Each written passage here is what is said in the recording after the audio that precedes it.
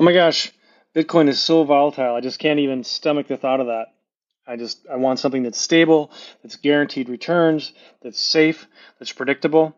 And again, this is information, it's not advice, but look at the interest yield on a traditional savings or checking account, even a high interest, quote, high interest, really? Seriously? That's all gone away in the US at least. Look at what's happening there and look at the devaluation of the American dollar based on current economic standards and inflation. It's dismal.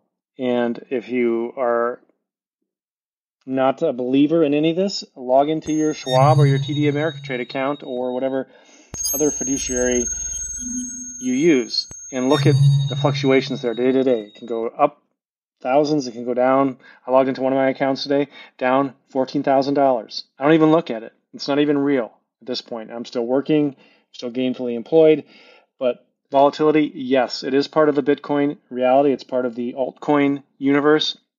It is a very nascent universe, essentially, and it's going to have some fluctuation and some value changes that are part and parcel of accepting a new emerging store of value. I heard somebody much wiser than I say that if you can't accept the volatility of it, then just bury your money under your mattress and keep it safe and see how well that pans out for you in the next 15 to 20 years. So hope you found that helpful.